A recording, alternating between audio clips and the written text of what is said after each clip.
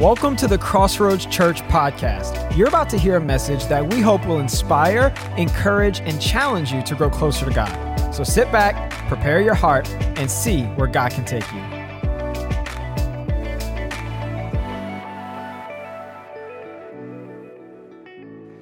There was a teenager that was wanting to get his driver's license, man. He was biting at the bits to get out and start driving. His dad told him, "Hey, son, I'm more than happy to help you get your license and let you use the family car. Just two things you're going to need to do. Number one, you got to bring your grades up." The boy was kind of struggling in school. He said, number one, you got to bring your grades up. And then number two, you're going to have to cut your hair. It was those days when all the guys wanted to wear their hair long. And this dad was one of those dads, man. He loved, the really short, kind of sharp-looking haircut. He said, "Son, you got to get your haircut, got to get the grades up. Then you can get your driver's license." Weeks went on, and the boy started really applying himself to his school, to his education. And don't you know, one day he comes home and he brings a report card with all A's and B's. "Dad, look at here. I did what you asked me to do. All A's and B's." He said, "Son, that's awesome. I'm so proud of you. But you still hadn't cut your hair. I need you to cut your hair." He said, "Dad, listen, I haven't just been studying for school. I've also been studying my Bible. And in the Bible, I recognize that there's a lot of men in the Bible with long hair. Samson had long hair. Moses had long hair.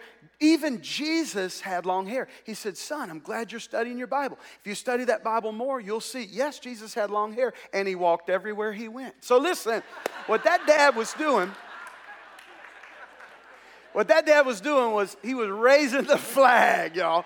He was raising the flag. We are continuing our series today called Raise the Flag. What we've observed is that symbolically, we have these flags that have to be raised day to day, week to week. Within our life, spiritually, we have these flags that it's so important that we raise in our lives. Week one, we talked about the white flag of surrender and what an important role surrender plays within the life of anyone who is going to follow Jesus. Last week, we talked about red flags and the fact that God will actually wave red flags for us as a means of warning us about impending danger that we may be facing. And he'll do that through a number of means. If you haven't been in on the last 2 weeks' teachings, you can go to mycrossroads.org, and we've got them there online for you to learn from and glean from. But today we want to continue this whole idea that we are to raise these different types of flags within our life. Flags that really kind of represent these spiritual significant scenarios within each and every one of our lives. On Father's Day, I think it's important to recognize that it's the father's role in every family to raise the right flag. And I want to kind of just really unpack that thought with you a little bit, and I hope to encourage every dad here, every dad joining us online, as well as anyone that has any kind of leadership role, whether it's in your family or whether it's in your business or whatever. It is the father's role in family life to raise the flag for his family. In fact, Ephesians 6 verse 4 reads like this: "Fathers, do not provoke your children to anger by the way you treat them. Rather, bring them up with the discipline and instruction that comes from the Lord." What's Paul admonishing us to do as dads who are followers of Jesus? He's admonishing us to raise the flag in our homes. That flag that stands for our Christian faith. That flag that stands for the things that we believe in, the things that we stand for.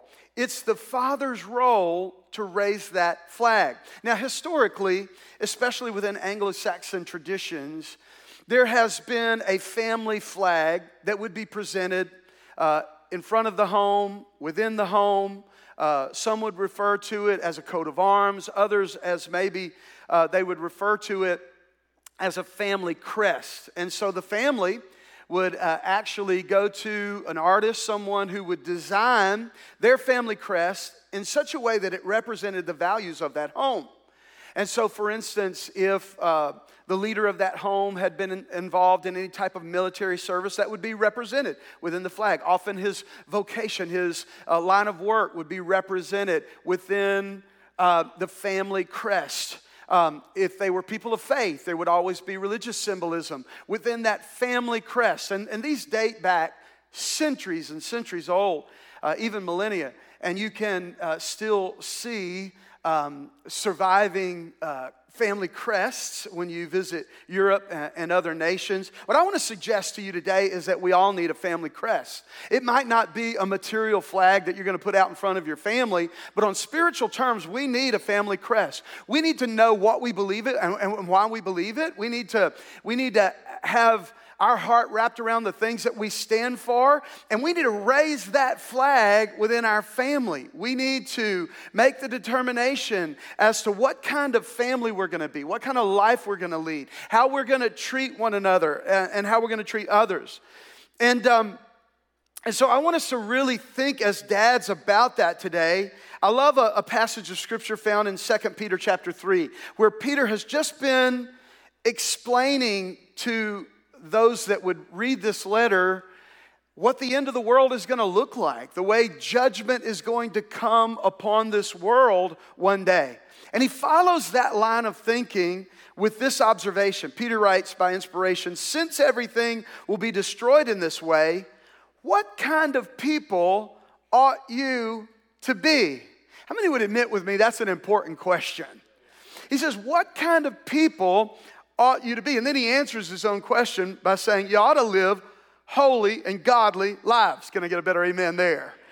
We ought to live holy and godly lives. But I love this question. What kind of people ought you to be? Dads, can I ask you if you've considered that question as it relates to your own life and as it relates to the family that God's given you? What kind of people ought we to be? When I tell you that we all need a family crest, at least spiritually, we need to have design on, what we espouse as families, what we stand for as families, what we believe as families. That's what I'm saying. I'm saying that the determination has to be made, that we've got to get our heart and our minds wrapped around the kind of people we intend to be, the kind of people we intend to raise in our homes.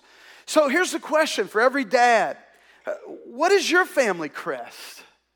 What's represented in those things that really symbolize your faith, your convictions? What is your family crest? What kind of culture are you creating and sustaining within your home? What kind of culture is there?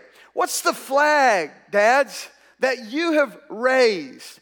I want to take a few moments today and I want to talk about designing that family crest with you. I want to talk about what it means, at least on spiritual terms, to get our hearts wrapped around all of these things that are important to us because they're important to God. All these things that we want to be intentional about as we set out to raise our families in the way they should go, so when they're older, they'll not depart from it. They'll walk in the ways of the Lord as we have walked in the ways of the Lord. Any families interested in that, say amen. So let's talk about how you design your family flag. It starts, number one, with a decision. You've got to make that choice. You've got to get very intentional about it. And let me just say to every dad, you can't leave that up to happenstance.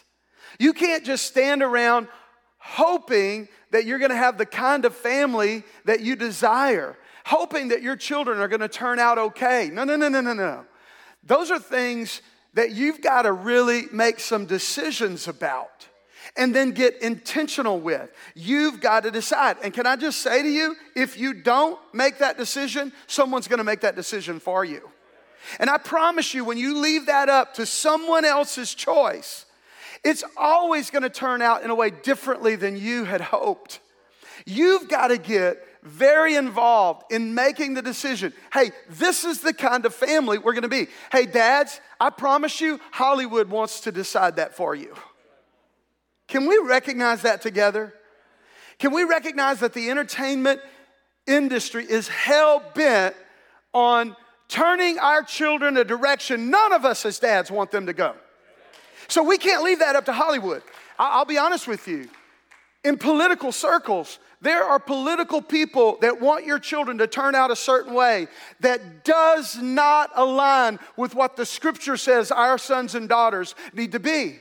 And so we can't leave this up to politicians. We can't leave this up to the school board. And listen, I am grateful for every teacher, every educator. God bless you. But listen, there are political things involved in our school systems today that as parents, we can't leave the rearing of our children up to people that have a whole other design for where our kids are going to end up than we do and God does. Amen? We got to decide that. We've got to decide that. Dads, we've got to decide that. I love Joshua chapter 24 and verse 15, where Joshua stands before every dad in Israel as they're getting ready to enter into the promised land, that land of promise that God has given them. Joshua confronts every dad in Israel, and in verse 15, here's what he says. He said, if serving the Lord seems undesirable to you, then choose for yourself this day whom you will serve, whether the gods your ancestors served beyond the Euphrates or the gods of the Amorites in whose land you're now living. But as for me and my house, we will serve the Lord. Did you hear what Joshua said? He said, I'm raising the flag for Joshua and company. I'm going to raise that flag. As for me and my house, we will serve the Lord. Dads, that's the decision you and I have to make. We have to decide we're going to serve the Lord. Our children are going to serve the Lord. Our grandchildren are going to serve the Lord. Generations after me are going to be serving the Lord because I've made that decision. I love that Joshua didn't even leave it up to debate. He didn't bring the family around and go, well, y'all think, guys? No. He stood up and made the decision for them. He made that decision. As for me and my house, I'm including every member of my household. We will serve the Lord. I was given some statistics a couple of weeks ago that were shocking to me. My heart became so heavy as I realized what these statistics reveal. Do you know that in the 1960s, the decade that I was born, in the 1960s, less than 4% of the American population was fatherless. Less than 4%. In other words, 96% of American homes had a dad in that home in the 1960s. You know what that stat is today? Today, over 50% of our homes are fatherless. No dad present. Now consider what that's led to. All of us were grieved a week or so ago when there was yet another mass school shooting. And here we are, days later, still trying to figure this out. How can we figure this out? I'll tell you how we can figure this out. Make some decisions as dads as to what our homes are going to be like. Listen to me. Listen to this statistic. Listen to this. Over 95% of mass shootings are carried out by men raised without a father. You want to know what the remedy is? Let's have, and can I just right now applaud every dad in this room, every dad joining us online that is serving God and serving your family, and you're there in the home and you're engaged in your family's life, your children's life. I applaud you today. I applaud you today. Did you know that every person on death row right now was raised in a fatherless home? All of us, our heads are spinning with what's happening culturally with gender confusion. It's just crazy how this has landed in our laps. All of a sudden, there are people that don't even know, am I a man or a woman? Do you realize with me that gender identity issues in America have risen at the same rate as fatherlessness? We've got to acknowledge that it's up to dads to raise the flag in the home and make the decision. As for me and my house, we will serve the Lord. Now, those decisions that we make, that flag that we raise, all of it needs to be biblically based. We need to look to the sacred scripture to take our cues as to what kind of family we're going to be, what kind of men we're going to be, and then what kind of men we're going to raise and daughters we're going to raise. We need to look to scripture and take our cues from the Bible, from the holy, inspired Word of God, and base our decision on what God's Word reveals, and then raise that flag. Second thing you got to do, along with making the decision, is you've got to define. You can't just make these blanket statements, we're going to be this or we're going to be that, and then leave it up to everybody else to kind of interpret what that means. No, we have to define it. Habakkuk chapter 2 and verse 2 says, write the vision down and then make it plain so he may run who reads it. We need to make very, very plain. We need to make very, very clear. We need to make very, very understandable these values that we've decided upon. Hey, here's what we believe in. This is what we stand for. And this is what that looks like. So let's just say that family value is respect. In our home, we're going to respect each other. We're going to respect our fellow man. You've got to really define that. Don't just make the decision, but actually define that. What that means is we're not going to call each other names here. We're not going to do that. We're not going to allow that in our home. You might want to say, hey, we're going to raise our children up to say yes, sir, and no, sir, and yes, ma'am, and no, ma'am, to their elders. And you might push back on me right now with that, and you might have the idea that, oh, that sounds too authoritarian to me, Jeff. That sounds like a little heavy-handedness. I promise you, you raise up children that know how to honor their elders, they're going to get so far ahead in life above everyone who doesn't know how to do it. You're going to do them a great, great service. Respect in your home might mean, hey, we're courteous in our home. We think of others before ourselves. We're considerate of one another. We act kindly to each other. And you just define what you've decided. Thirdly, you declare it. At some point, it's just got to be said.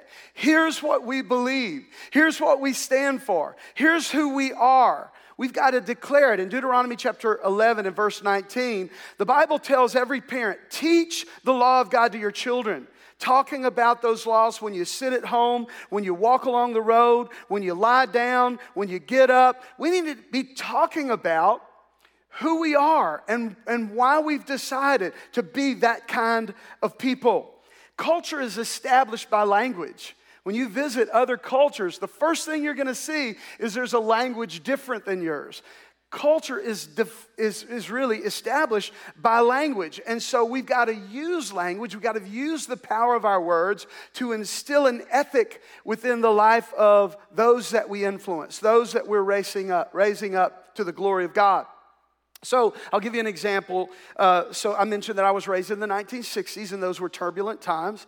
And I was raised by people that had always lived in a segregated culture. We grew up here in the South. And we lived in a segregated culture. In fact, they did not desegregate the schools in Ouachita Parish, where I grew up, until I was in the first grade. And it's just the way things were. And so whites lived in one location, and blacks lived in another location. And whites ate at one restaurant, and blacks ate at another restaurant. And it was the way of the world. And then the civil rights movement happened. And Donna and I were greatly influenced by the civil rights movement and the advancements that were made there. And so we made the decision, hey, we're not going to have the same kind of ideas that we were raised with or that we had family that believed, language that they used, things that they would use, derogatory words that they would use, jokes that they would make. We decided we're not having that. We want our children to be raised to respect everyone, honor everyone, to celebrate diversity. And so, I got to tell you, we had to have some very difficult conversations with family that had different ideas. And we just had to let them know, that's not the kind of family we are. We don't use those words. We don't tell those jokes. We're going to honor people, and we're going to celebrate diversity, and we're going to embrace our fellow man regardless of the color of their skin. Come on, y'all. And let me just say this. So today, you might not be even aware, today is Juneteenth, that day that marks the moment where freedom finally reached everybody. Because even though our nation was established in 1776 in order to, recognize the dignity of every human being and that every human being is created with certain inalienable rights, there were many among us that were denied those rights until finally the Civil War happened. And even after the Civil War happened and everyone was declared free men and women, it took a long time for that news to reach Galveston, Texas, of all places, was the last place where the news finally traveled to, and slaves there were set free. That happened on July 19th. So today we celebrate, and I think we ought to give God praise and thanks and glory that every American is free. And by the way, this Wednesday, we're going to be celebrating Juneteenth in our Inspire Night of Unity. I've got a great friend, an African-American pastor from Oklahoma. This dude can preach the paint off the walls. He's going to be here preaching. Donnie Bolden's going to be here with Megan and our team, leading us in worship. Megan's assembled a choir for us that night. Don't miss it. This Wednesday, 6:30, our Inspire Night of Unity. We're going to celebrate what God has done in raising up a church here with diversity, where we love one another and we stand together locked arm in arm in that racial harmony and unity. Come on, somebody say thank God. Mark chapter 11, verse 22 and 23 says, have faith in God. I'll tell you the truth, anyone who says to this mountain, go throw yourself into the sea, and doesn't doubt in his heart, but believes that what he says will happen, it will be done for him. Notice it's only done for him when he says it. So we've got to declare the culture of our home. Number 4, we've got to develop it. Once it's been decided, defined, and declared, we've got to develop it. We've got to begin to hold everybody to that standard. We got to raise that flag and then hold everyone to that standard. I love what Paul wrote in 1 Corinthians 11, verse 1, where he tells the Corinthians, follow my example as I follow the example of Christ. Hey, dads, we got to be able to say that to our children, our grandchildren. Follow my example as I follow the example of Christ. You see, cultural development, if we're going to develop a certain culture in our home, it's going to depend on our example. We've got to set the example. We can't tell them what to do. We've got to show them what to do. We've got to demonstrate it in our own choices. So cultural development depends on our example, and it depends on accountability. Holding ourselves as well as those we lead accountable to that standard, that flag that we've raised. And then we reinforce culture through effective means of discipleship. Now, as a dad, raising children, and as a pastor leading a congregation, let me just say that there have been a number of times through the years when I had to have very difficult conversations. Things are going on that I've got to handle that I got to be honest with you. I don't want to handle it. I don't want the drama. I don't want to deal with it, but it's my job. It's my job. I raise the flag. And so what we've kind of lovingly coined those moments here as a leadership team at Crossroads is we call them discipleship moments. When something happens and you got to have one of those difficult conversations, we just look at each other and go, we're going to have to disciple that person through this moment. We're going to have to just take and lead them through this moment in a way that is a discipling measure. It holds us accountable. It provides the example. And that's how we develop culture. Number 5, last thing I want to point out is we've got to defend it. We've got to defend that culture that we've developed.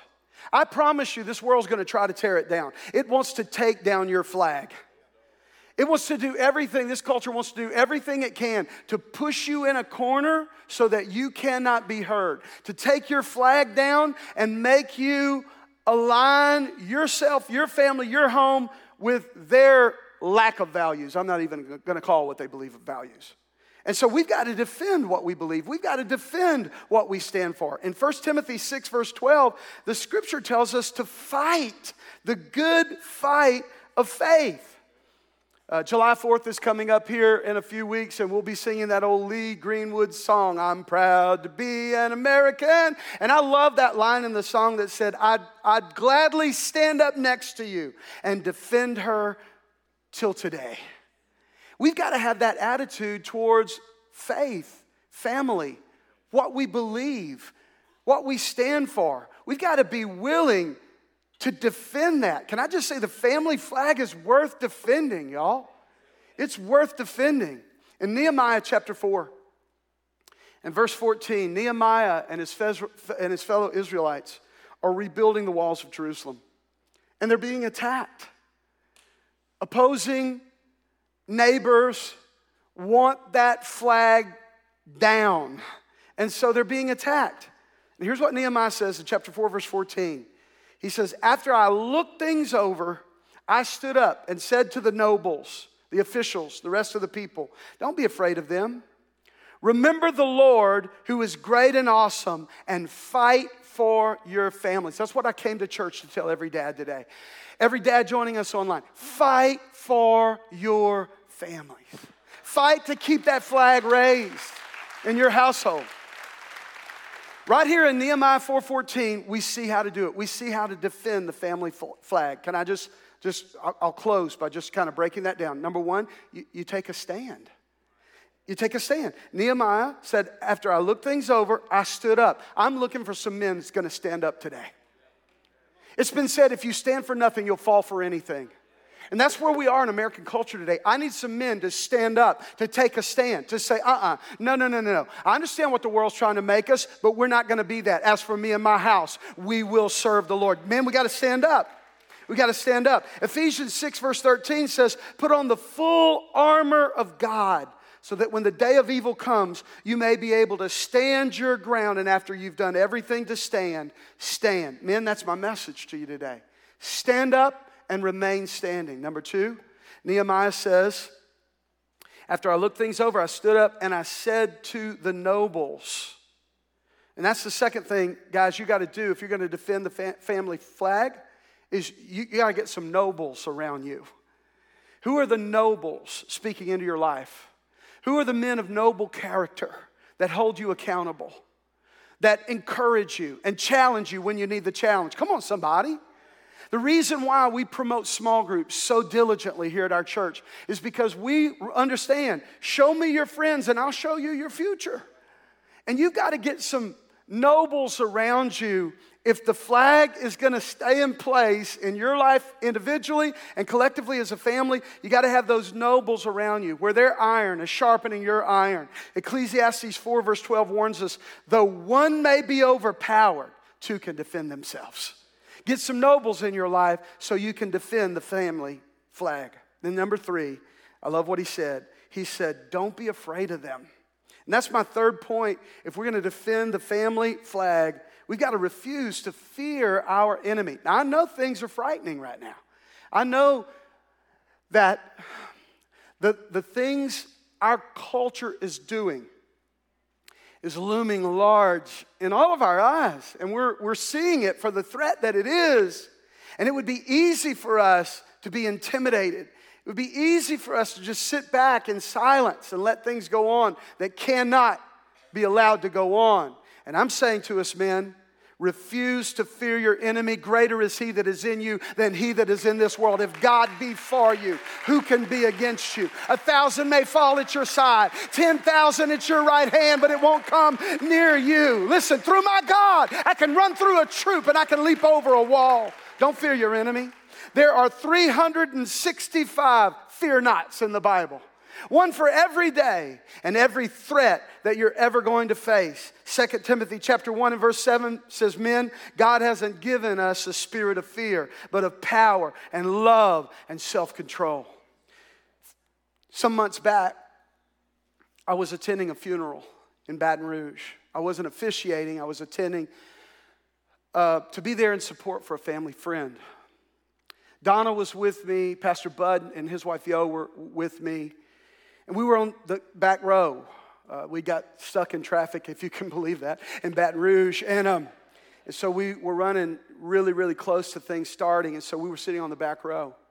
About halfway through this service, a man stands up. Now, you couldn't not notice him. He was huge, probably 6'5", 6'6", had to be at least 260, 270, large man. And I noticed right away that he had a weapon strapped on his belt. He's not dressed in any other way that would indicate he's law enforcement. He's just a guy with a gun. And this is not look, I'm not here to discuss the Second Amendment with you. We're not going to make any kind of political statement. But a guy with a gun at a funeral doesn't make a whole lot of sense to me. And it immediately alarmed me. Because come on, y'all, we live in a crazy world. What alarmed me more was the man got up, he walked out of his row, and he walked right down on the row beside me, which was the outer wall of the little chapel. And there's an exit door right behind my row, and he stood right there at that exit door looking over that crowd. A man with a gun at an exit row.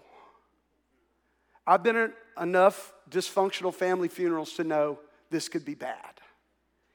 And maybe your mind doesn't work like my mind works, but immediately my mind said, prepare to defend your family. That if this goes bad, I may die today, but I'm going to die on my feet. And I began to put a plan together. He's much taller, much younger, much bigger, much stronger. I got one shot. I got to punch that guy in the throat. Now I know, listen, I know you're sitting there thinking to yourself, what kind of church is pastored by a guy that would punch another man in the throat? It's my one shot. The only chance I have. And I mean, it's even as detailed in my mind as he's on my right. This is my prominent hand, my stronger arm. I can't get it to his throat. I got to do this left-handed. I'm going through this whole scenario. Y'all laughing, but I was ready to throw down. You're not taking out my family, my friends. Thank God. The man went and sat back down and there was no incident. But I'm telling you, I was ready to fight that day. And I'm looking for some men in this room. Listen, our battle, our fight, listen, it's not always with our fists. It's on our knees. It's with our integrity. It's with what we stand for. It's with our prayer life. It's with our witness. And I'm looking for some men today that recognize the threat that exists out there in a fallen world. That we have a very real enemy that comes to steal, to kill, and to destroy. And I'm looking for men that are going to say, not on my watch, not my home, not my family, not my children, not my wife, not my church. No. I'm going to stand having done all to stand, and I'm going to defend the family flag. Hey everyone, this is Pastor Jeff Abels, and I just wanted to take a minute to thank you for joining us on our podcast today. Maybe the Holy Spirit has been dealing with your heart as you've listened to this message, and you feel like you just need to get right with God. If you have no real assurance that you are right with God, if you cannot honestly say you've been living for God, and you know that needs to change, I want to invite you to receive Jesus Christ as your personal Lord and Savior right now. You know, the Bible tells us that whoever calls on the name of the Lord will be saved. That means God loves you and God's ready to save you. He's just waiting on you to call on Him. Why don't you call on Him right now by praying a very simple prayer with me? I want you to repeat the words of this prayer after me. Let those words come right from your heart. Let's pray. Dear God, I come to you right now in the name of Jesus. I know that I'm a sinner. I know my sin separates me from God. And I don't want that. I believe in Jesus. I believe He died for me. I believe He rose again. Through faith in Jesus, I believe my life can change. So I ask you, Jesus, come into my heart, forgive all my sin, and change my life. Be Lord of my life. From this day forward, I don't live for me anymore or this world. God, I want to live for you. Help me to do that. And I thank you right now, even as I pray, according to your promise, my sin is all forgiven. I'm now right with God. I am saved. Thank you, God, for saving me. In Jesus' name, amen. Well, if you just prayed that prayer with me, we would really love to know about it. We'd love to give you some next steps to get you started on your brand new journey of faith. What I'd love for you to do is just text the word SAVED, S-A-V-E-D, to 337-222-3210. And someone will connect with you to provide you with some resources that I think will help you greatly. Again, just text the word SAVED, S-A-V-E-D, to 337-222-3210. Thanks again for joining us on the podcast today, and God richly bless you is our prayer for you.